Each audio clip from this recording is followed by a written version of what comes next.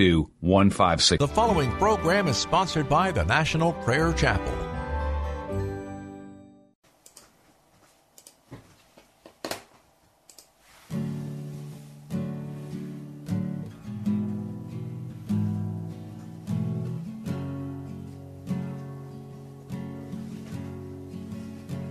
There is a judgment greater than anything you've ever known. It won't be long. Your life will pass by as a vapor, and you will stand before the judgment seat of God. And every secret deed and thought, every wrinkle, every spot will be in view before the one who knows all things, the Lord of Lords and King of Kings. You know, the one you never knew. While you have breath, you have a choice to make in life. Turn away from your sin and believe on the risen Christ. You can find peace in Him from the judgment that's to come.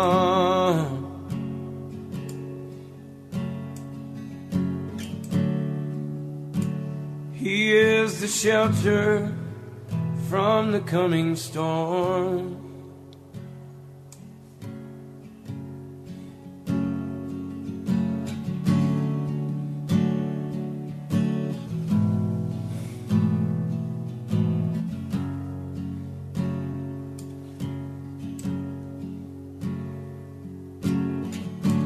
All creation shakes at the mention of His name.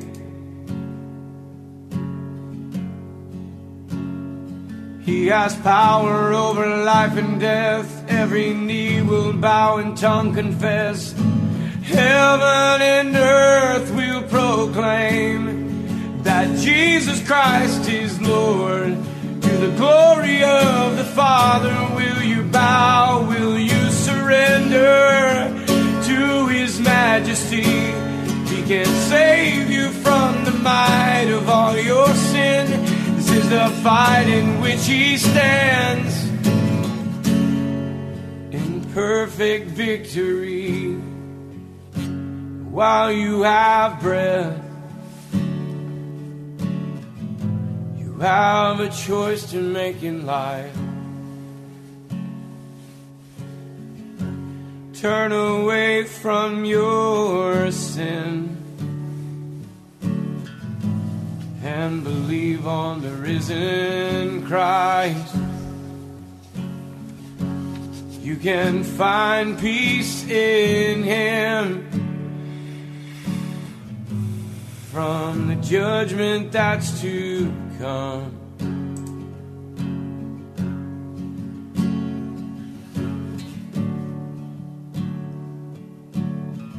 He is a shelter from the coming storm. While you have breath, you have a choice to make in life.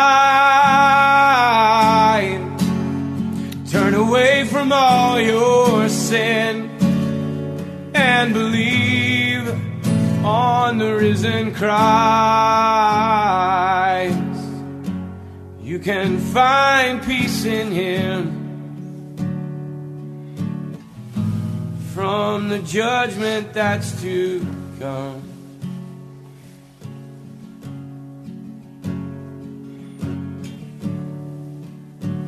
He is a shelter from the coming storm.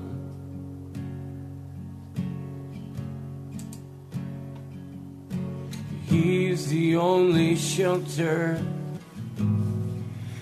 from the coming storm.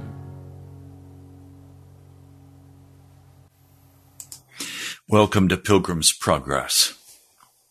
If we are going to survive what is coming upon us in this horrendous storm, life-threatening storm that is about to break over the world, if we are going to survive that, it's going to require that we know how to pray.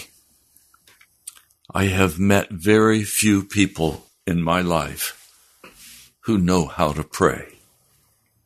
And I must tell you, prayer is the hardest work I do. You'll understand after you hear the broadcast today. Guy Bevington, a holiness evangelist from the 1920s, was desperately ill. He was in a home where he was a guest, where he was to preach. And he caught some kind of sickness. And it was so desperate that he could not lift his arms or legs. He lay in the bed as a dead man. When the doctor came finally to see him, the doctor was very alarmed and immediately poured out very strong medicines for him to take. The lady of the house brought the medicine, and he said no. He couldn't see, his eyes were closed. He couldn't lift his arms. He said, "No, I will not take them. Jesus is my healer." Well, she called him a crank. She called him a fanatic.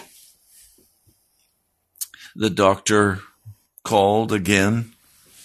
And the doctor said, "You're going to die. I'll give you about 4 hours to live. And then you're going to die." And he was angry because Guy Bevington would not take his medicines. He was insulted by this. Of course, in that day, they could not afford to have infection spread. And so they were to come and take him to what they called the pest house to die. They did not want him to die in that home. He lay pleading the promises of Scripture in great agony, prepared to die, but also prepared to live. He knew God had sent him there. He knew he had a mission to accomplish. And he gave himself utterly and totally into the hands of God while he pleaded as loud as he could, barely a whisper, the promises of God. This, let me share with you the one very real promise. 1 John, the 5th chapter. I'll begin with a promise in verse 14. This is the confidence we have in approaching God, that if we ask anything according to his will, he hears us. And if we know that he hears us, whatever we ask, we know that we will have what we ask of him. That requires some very mature praying and intense praying, that we would know what God wants and pray in accord with his will, not our will, his will. Well, Guy Bevington began to recover quickly. His eyes began to open. He began to lift his arms. He began to experience the wholeness in his body. He felt the power of God come rushing into his body, and he was totally healed. He leaped from the bed, where before he could not even lift an arm or a leg, couldn't stand. He leapt from the bed, shouting praise and victory. But he had to go to the medical office to be checked.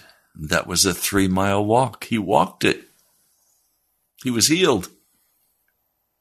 And while he was there was one kind gentleman who said to him, "When I got home yesterday, I told my wife about you, And she was very much interested and said, I believe that man will be there on time. You take the horse and buggy down to the office with you and bring him up here for dinner. As soon as we got into the buggy, I said, Are you a saved man? He began crying and said, No, I wish I were. My wife is a backslider too. We're both backsliders. We've tried and tried and tried, but haven't been able to get back to the Lord. We've been going to every altar for years. We've heard of you. We've heard of your meetings, and we had planned to come. As we came near the gate, out she came, running to the buggy, and gave me her hand and helped me down. She about carried me right into the house. Oh, I knew that God would answer your prevailing prayers and heal you. I want to stop a moment. Prevailing prayer is what wins with God's heart. That's what Hannah did as she prayed for a child with Samuel. That was prevailing prayer that brought Samuel into her womb. She goes on, I'm so glad. I am a miserable backslider, and I felt that God would heal you, and then you could prevail for my husband and me to get back to God. I have a sister living a half a mile from here. I went to see her yesterday, and she just broke down weeping and said, Bring him over here. Well, while I was very hungry and weak and the dinner was on the table and steaming, I said, Do you want to get back to God badly enough to fall down here and stay here until you meet the conditions? Hear these key words: prevailing prayer, meeting the conditions. You'll understand more as I share this story. I'm reading to you from a book entitled Remarkable Incidents and Modern Miracles Through Prayer and Faith by Guy Bevington. She said yes, and down she went, and her husband also, and I with them. We pleaded the promises, and at 4:15, they were there at lunchtime, so they prayed for over 4 hours. He arose with shouts of victory. He grabbed me and carried me all over the house, shouting praises. And at that, she got the victory. And she began to jump up and down and dance about. We had a blessed time. We had dinner, the first meal I'd eaten in 6 days. Got the dishes washed up by 6 p.m. And then we got into the buggy and went to her sister's. As the wife jumped out of the buggy, she shouted, Hallelujah, and kept it up until the sister came running and crying. She threw her arms around her, pleading for us to come in and pray for her. We all dropped down on our faces in the kitchen, and as it was nice and warm, we went to praying. At 8 p.m., the husband of the unsafe sister came in, all black from his coal digging. The wife jumped up and threw her arms around him, saying, I'm trying to get back to God. Help me, help me. He began to cry, and he got down with us all, and they did some good digging and meeting conditions. What's he talking about? Meeting the conditions. What are the conditions? Total surrender to Jesus. Giving up of your worldly life. No reserve held back. No attitudes. No tiffs. You just want God. I have met very few people in my life who want just God. They want Jesus. Usually they want something, and often it is the sickness, it's the pain, it's the anguish that draws us to begin to cry out to Jesus. But then, as we meet the conditions, God begins to go deeper in our heart. And we begin to see the wickedness that has separated us from him. And as we see that wickedness, the condition we must meet is unconditional surrender to Jesus. I know very, very few people who are willing to unconditionally surrender to Jesus.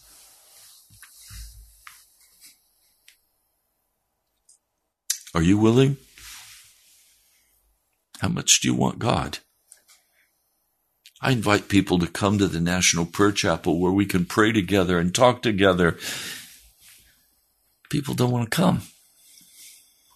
Why? They don't want to meet the conditions. They want their polite little church where everything is sweetness and light and no confrontation with sin. And no, we're not going to cry out to God this way. That'd be embarrassing. Then you will not hear God speak to you, and you will not have the healing of your body and your soul that you desire so much, because you're unwilling to meet the conditions of unconditional surrender to Jesus.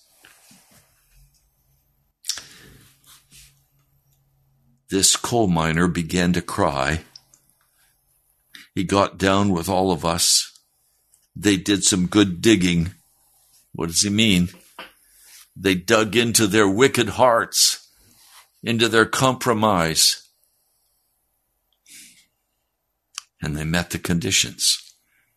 He got through first about 10:30. Oh, wait a minute. They started praying at 8. It's now 10:30, and he gets through. He drops down at his wife's side, and he begins to plead as few have ever pleaded.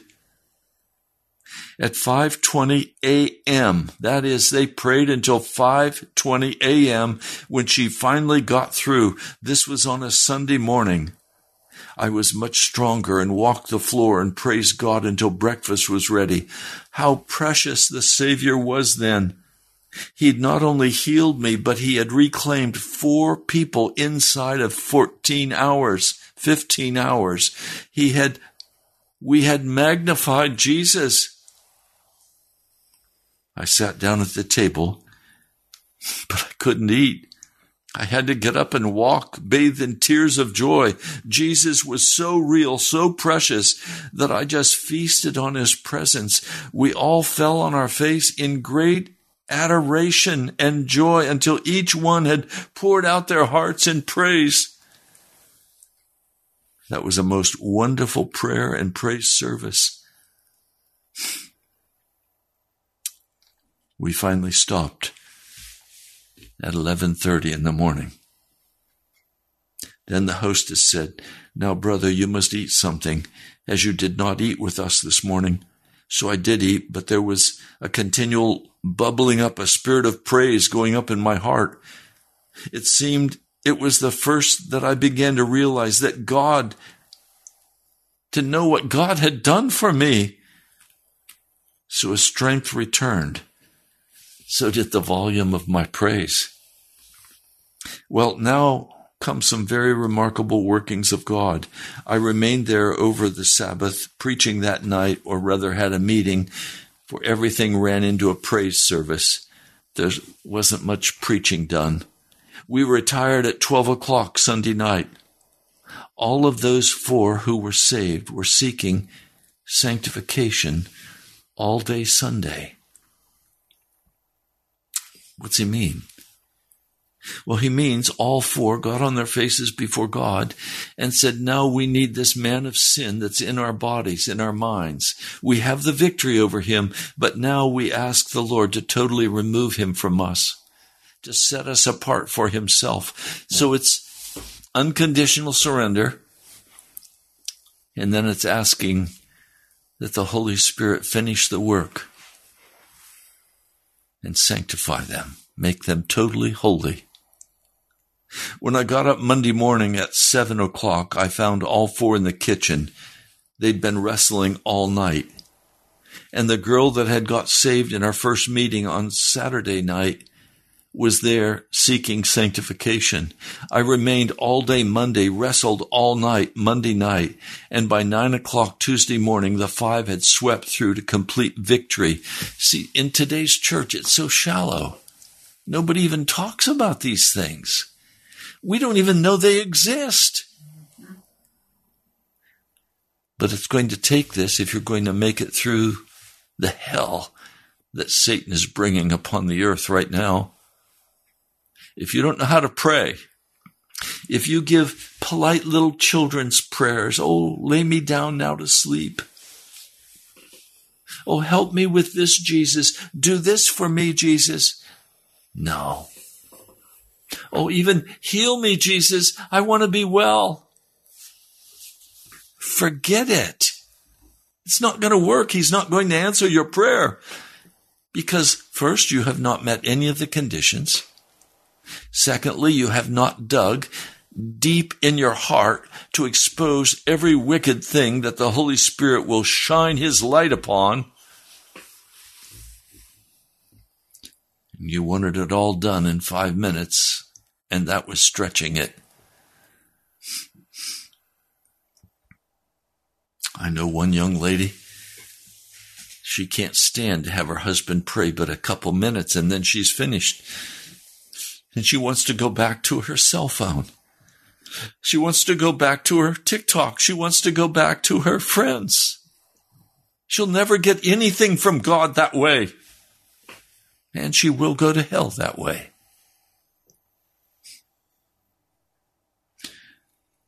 He writes, I remained there until after dinner and felt strongly impressed to go back to John's. And on my informing these people, they all remonstrated and said, Brother Bevington, we want you here for a month at least. While we were at dinner, the ME preacher, having heard who was transpired, stopped in and joined them in pleading for me to remain, offering his church for as long as the Lord would lead me to occupy the pulpit.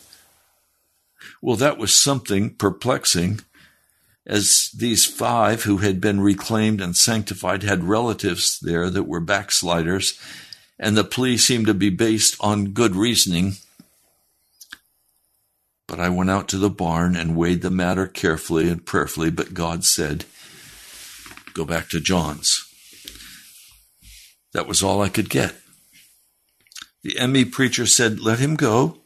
When he gets through out there, we'll have him come back with us.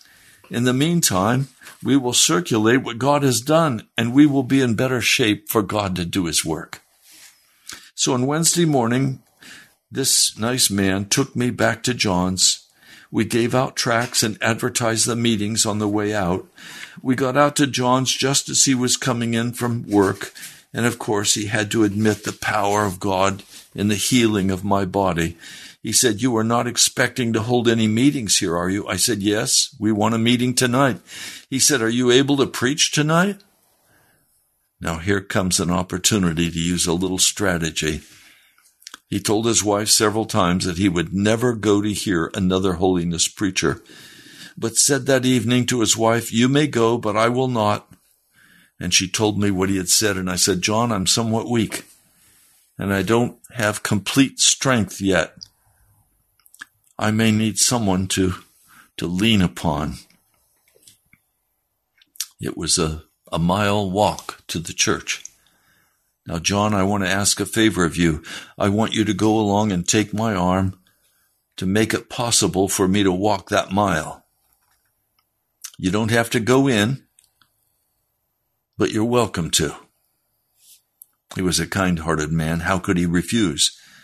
Well, I prayed all the way down to know how to get him into the church, and then at the door I said, now, John, we've gotten along fine, and I feel quite strong enough for the service, but I might fall on the platform, which would have a tendency to break up the meeting, and you being a cool, level-headed fellow could catch me and prevent a commotion. Well, needless to say, he went to church. Sunday morning, some of them got through. John's wife was among them, seeking sanctification. We remained there all day Sunday until about 6 o'clock. Monday, making about 36 hours of prayer and praising, preaching and shouting. And now comes another way that God has of leading his people. I felt I must go, but said nothing and preached, or rather tried to preach on Monday night. But again, the meeting was all prayer and praise. And all the time I could hear a voice saying, "Go, go, go." So I gave in. The next morning, John hitched up the wagon to take me, as we supposed, to the depot some 12 miles away. I bade the wife and Frank goodbye, but the wife said, "I can't think that your work is done here." I had just 1/3 of the anticipated railroad fare, but off we went. We'd gone about 3 miles when John looked back and he said, "I declare, I believe that's Jim." "Well, who is Jim?" Now, I've left something out that will need to be explained. When John's wife first wrote to me to come out and hold a meeting, she stated that there were 14 sanctified people here. Well, I sat and listened to the meeting as it began. I couldn't understand the proceedings. I finally said to little Frank sitting beside me, "Who are these people who are standing up and testifying?" Well, he said, "They're all members here. The superintendent, the class leaders, the officers of the church, they're all sanctified." By the time the 7th one got up, I was in doubt as to their having a right to testify, and noticed the woman laying a quid of tobacco on the bench as she got up. I suppose that quid would have bothered her or hindered the display that she had planned. I endured until the 9th one. I couldn't stand it any longer, and I stood up and said, "Mister." Yes, I said, "Mister." I did not feel clear in addressing him as brother. I said, "You sit down." He said, "I don't have to sit down for you." I'm on my feet. I pointed my right index finger and said, "You sit down there." And I tell you, he dropped like I'd shot him, but grabbed his hat, started for the door, and all but 11 people followed him. About 80 people went out. The girl that had gotten sanctified in the home back in the village, and 10 more remained. Well, I did my best at preaching and dismissed the small group. And as we were going out, John's wife said, "Now you keep behind me, as that crowd is all out there, and I don't know just what for."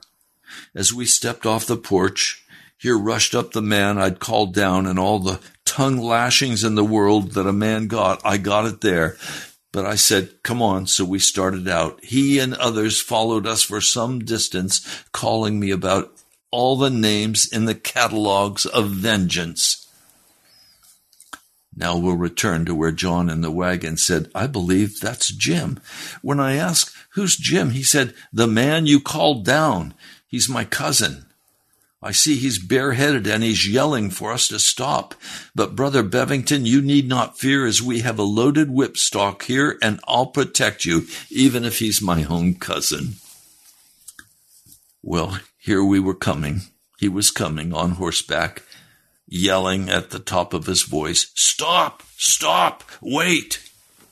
So John stopped, and here he came, looking more like a wild man. He rushed up to the wagon. He threw the rein over the wagon brake, plunged into the wagon, and threw his arms around me and said, "Oh, Brother Bevington, pray for me. I've been in hell ever since that Saturday night." I said, "Do you really want God?" "Oh, yes," I said. "Bad enough to get down here in the wagon on the public road and plead your way to the cross?" "Yes, yes." So I said, "Drive up along the fence, John." He did so, and we got down, he on one side of the wagon and I on the other.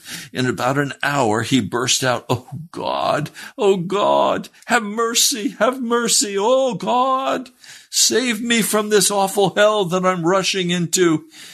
And he said, "Oh, Brother Bevington, come over here. Oh, come over here. Take my hand. I'm slipping into hell right now. Oh, come over here." I said, "No, I won't come over. You repent." "Oh, brother, I'm going to hell." Well, if you had your just desserts, you would have been there by now.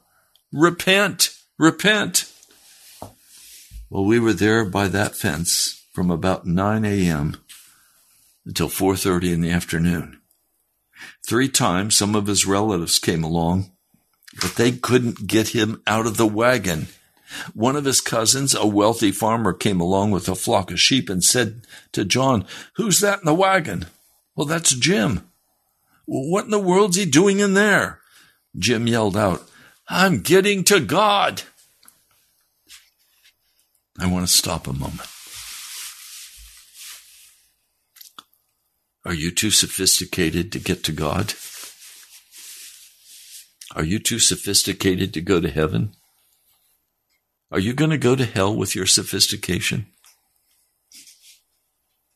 If you don't learn to pray, you will go to hell. You're going to have to meet the conditions that God lays down, not that you or some preacher lays down. You're going to have to meet the conditions that God lays down. It's going to take this kind of prayer for you to get to heaven. We have everything in the world to try to convince us that we should not pray like this. It's embarrassing. We've got to go somewhere. We've got responsibilities. Yeah. Do you know how many people I've buried, stood at their grave, and said to the group, this man, this woman was too busy to get to God. His schedule was always full. He was always off to some next project or some entertainment. He was too busy to get to God. He never dug deep in his soul. He never met the conditions. He always had excuses. Is that who you are? Are you on your way to hell? You know about the gospel. You know about Jesus. You're not going to spend your money on the work of the gospel, are you? You're not going to spend any time on your face digging down, meeting the conditions, crying aloud to God. This man, this proud man cries out, "I'm getting to God." Have you cried that way? So you play along, casual. You haven't gotten to God, have you? Oh, you have some sentimental little God deal. You say, "I'm saved, I'm saved, I'm saved," like you're trying to convince yourself. But you know in your heart, you've never met the conditions of God. And so you say, "Oh, I'm trying." Yes, you are trying God's patience. And at some point, he's going to say, "That's enough." And he's going to cut you off.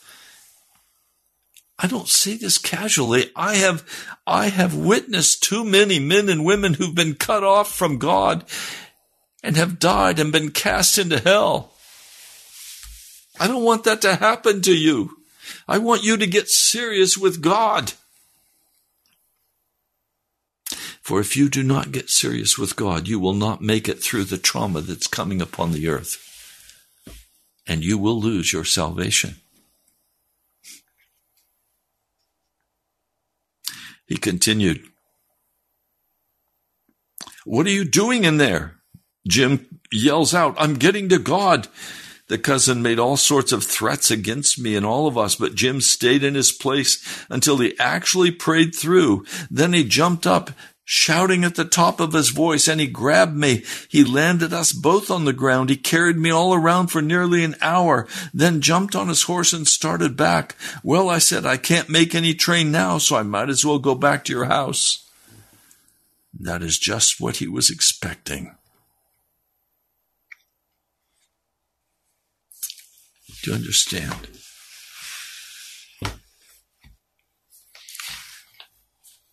There's a work of prayer that we must do, because repentance is the only way into the kingdom of God. And that repentance must be complete. People say, oh, I repent of my sins. Okay, the preacher says you're good to go. You repented of your sins. No, you haven't even begun to repent for your sin. You're going to have to get on your face and stop asking the Lord to heal you or to give you what you think you want, and recognize that the greatest issue facing you is not what you want. It's where you're going to spend eternity.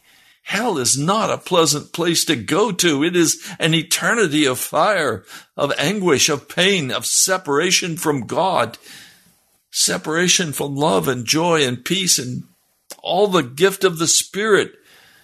There's no gift of the Spirit in hell. I don't know how to say this today in a way that you could understand. But you could begin to see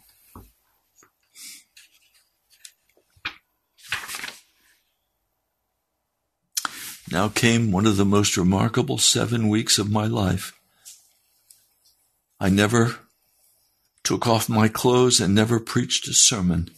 I just lay day after night on my face, weeping, praying, groaning, pleading, imploring, beseeching the throne of grace in behalf of the ME Fellowship, the Methodist Church, consisting of 300 members. Some would get through and strike out for their friends, and they would come in wagon loads, bringing the provisions and feed and often their cows, and stay there until the whole load got saved and sanctified. Then they would strike out after someone else. That was kept up 7 weeks, day and night.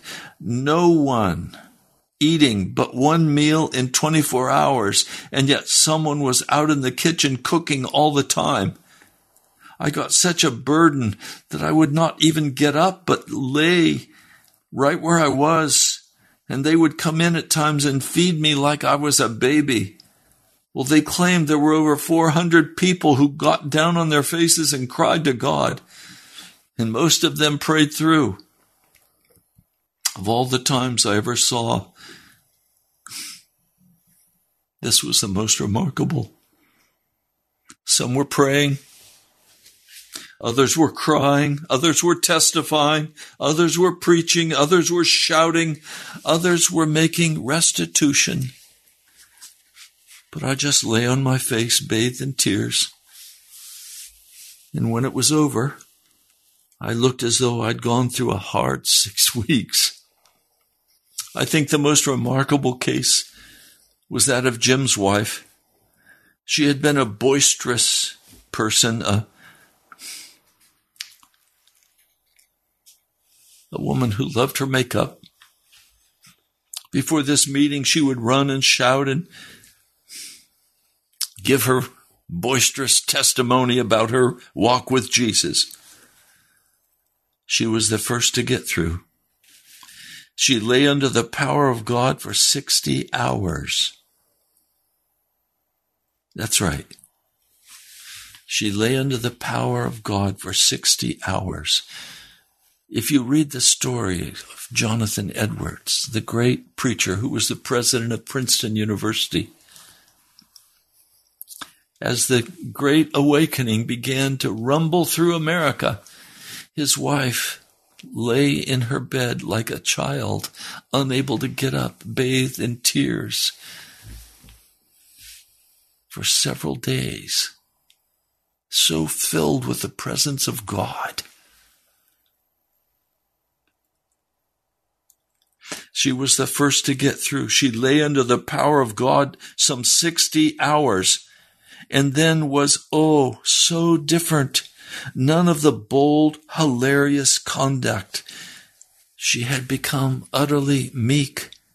She just walked the floor bathed in tears, wringing her hands, and not a word fell from her lips. Just like a little country girl of 11 summers.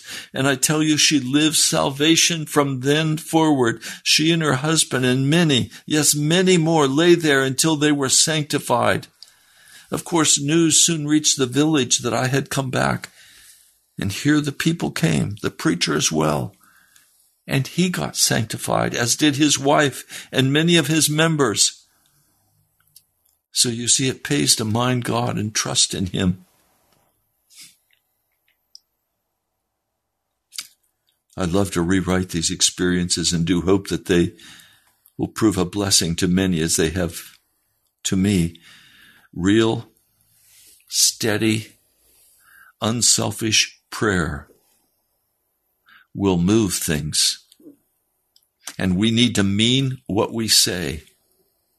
A little girl said to her papa, who was saying that Jesus didn't mean all the things he said in the Bible, "Papa, if Jesus didn't mean what he said, why didn't he say what he meant?" I shouted, "Amen. That's reason." I've seen ministers get down and pray for Jesus to heal some of their members, and seemingly they prayed in earnest. But if their prayers had been answered, they would have been more surprised than the folks were when Peter stood knocking at their door for entrance. I remember one who was prayed thus, and then I heard him deny that Jesus heals.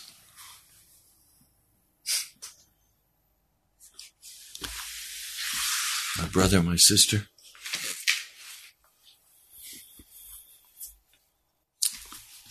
it's time to get serious with God. We have things happening in this world that look as though the destruction of the world is at hand.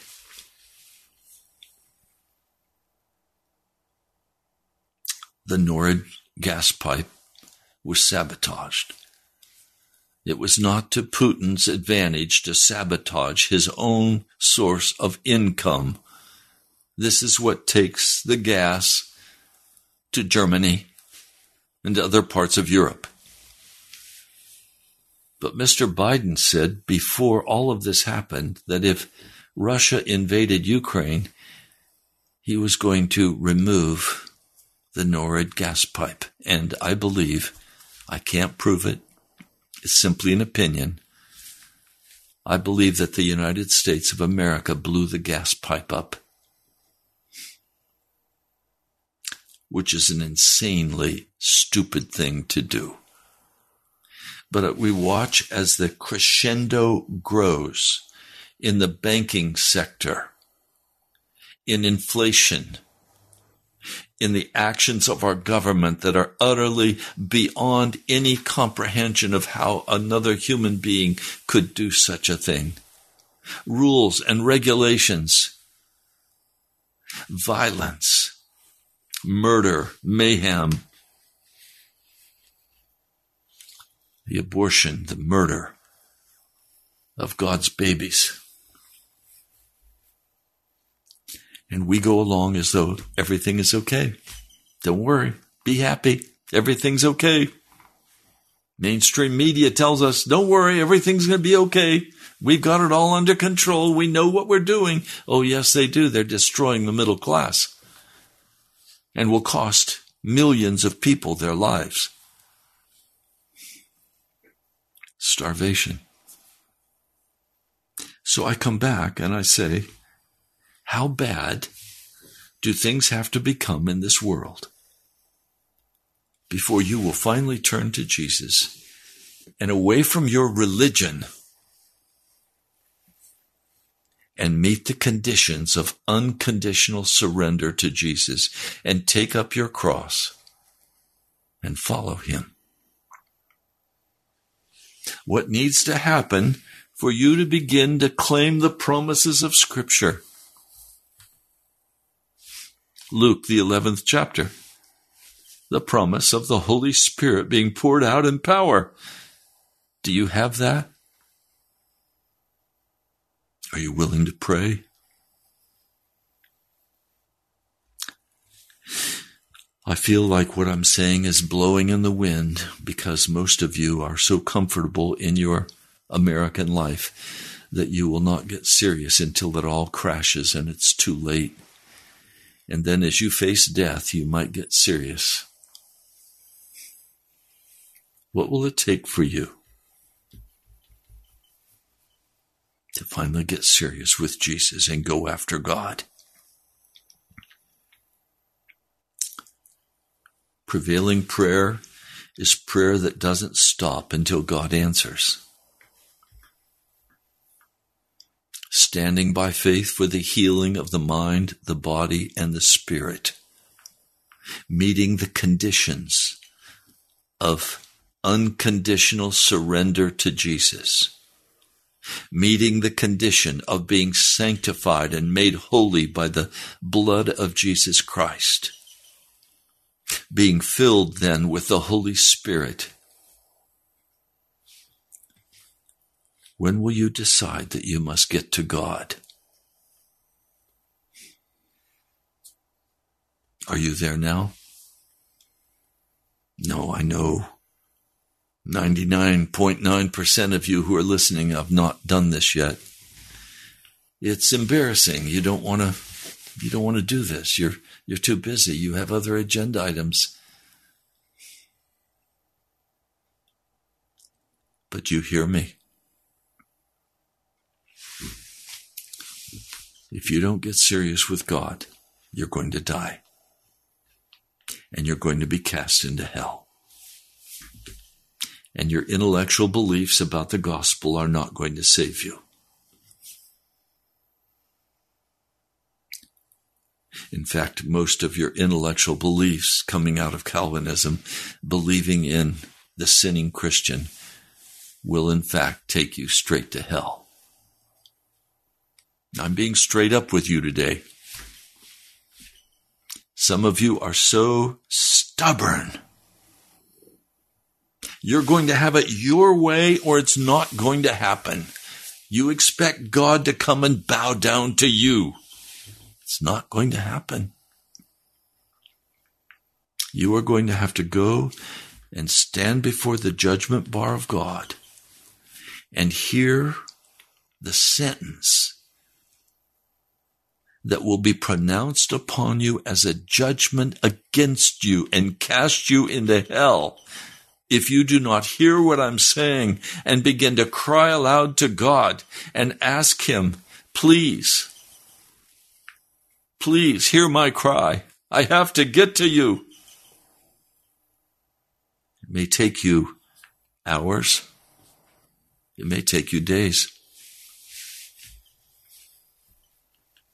Will you do it? Do you want God?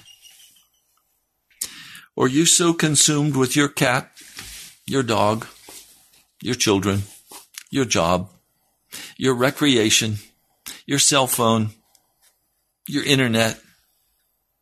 Are you so consumed with everything available to you in this culture that you've put God on the back burner? I know as I am here today, there are many of you who are backslidden. In fact, there are many of you who were never saved. They lied to you. Have you been saved? And have you backslidden? Or have you never been saved? You've just been indoctrinated into a religious culture and system. My brother, my sister, I want you for Jesus. The only reason I'm on this broadcast, I have one purpose, and that is to speak to you in such a way that you would go to God and secure your salvation for yourself. I cannot do it for you. You're going to have to do it. And it will take time and energy. It will cost you everything. but it's for eternity. It's for eternity.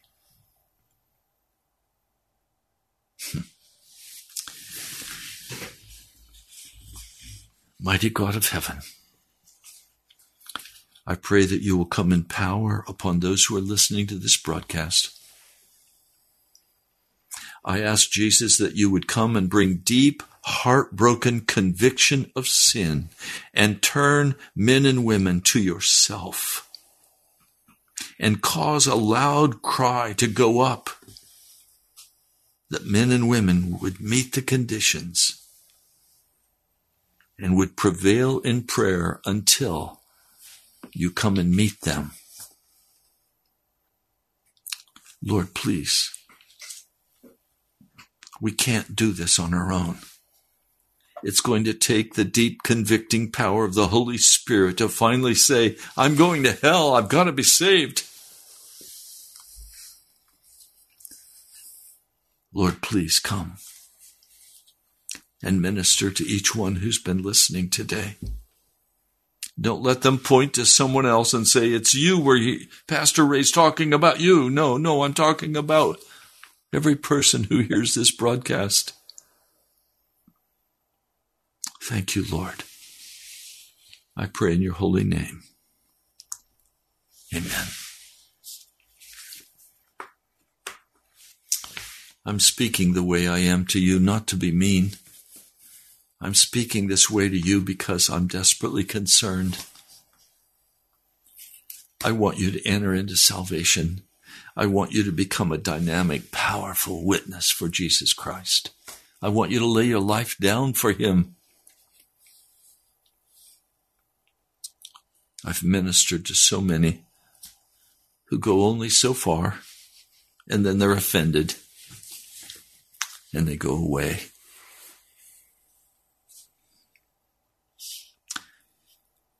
I'm concerned for you.